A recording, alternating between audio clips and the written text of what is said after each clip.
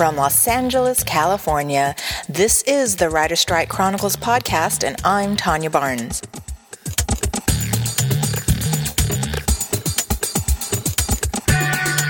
Hello, everybody. Today is Tuesday, January 8th, 2008, day 65 of the Writer Strike.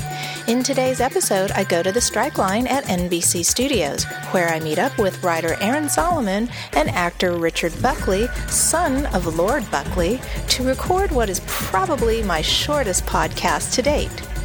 Just a word before we begin.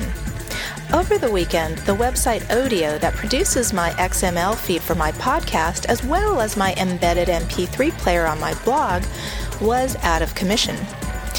An XML feed is kind of like a feed that talks to RSS feeders and iTunes to let them know there's new content. If it sounds kind of complicated, it is, at least to me. Anyway, as a result, the MP3 flash player on my blog was out of commission as well. At the time of this recording, everything is back online and working properly. And though I do apologize for the inconvenience to my listeners, this is also a headache for me as a content producer as well. Because of it, I'm looking to find a better solution than Odeo, but it looks like it may mean that I'll have to code my own XML document. And you know what? I don't think so. Producing a daily podcast is really enough. If anybody out there listening has expertise in creating an XML feed and wants to help me, that would be awesome. But for now, suffice it to say, because I'm using a third-party application to streamline my workflow, there may be times when things don't work according to plan. If there's ever a problem in downloading or streaming the podcast, chances are I'm aware of it. My advice, be sure to visit my blog, wgastrike2007.blogspot.com for an update. Okay, that's it. Let's move on with today's episode. Fair doesn't exist. Moses came down from the hill and fair was not there. So don't look for fair. Look for equity, equitable. Look for something that is equal in sharing the money. Don't look for fair because you'll never find it. You'll find unfair.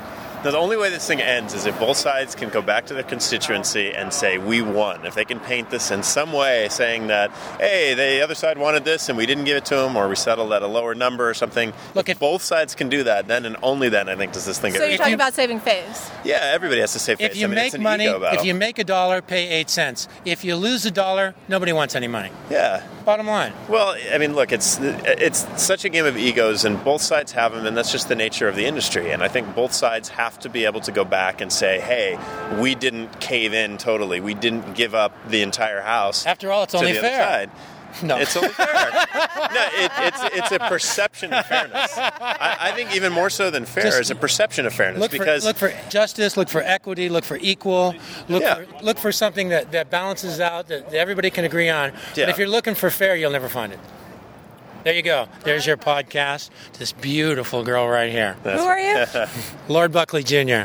And you are? I am Squire Solomon the First. Thank you very much, guys. Problem is, I really am. There you go. Thank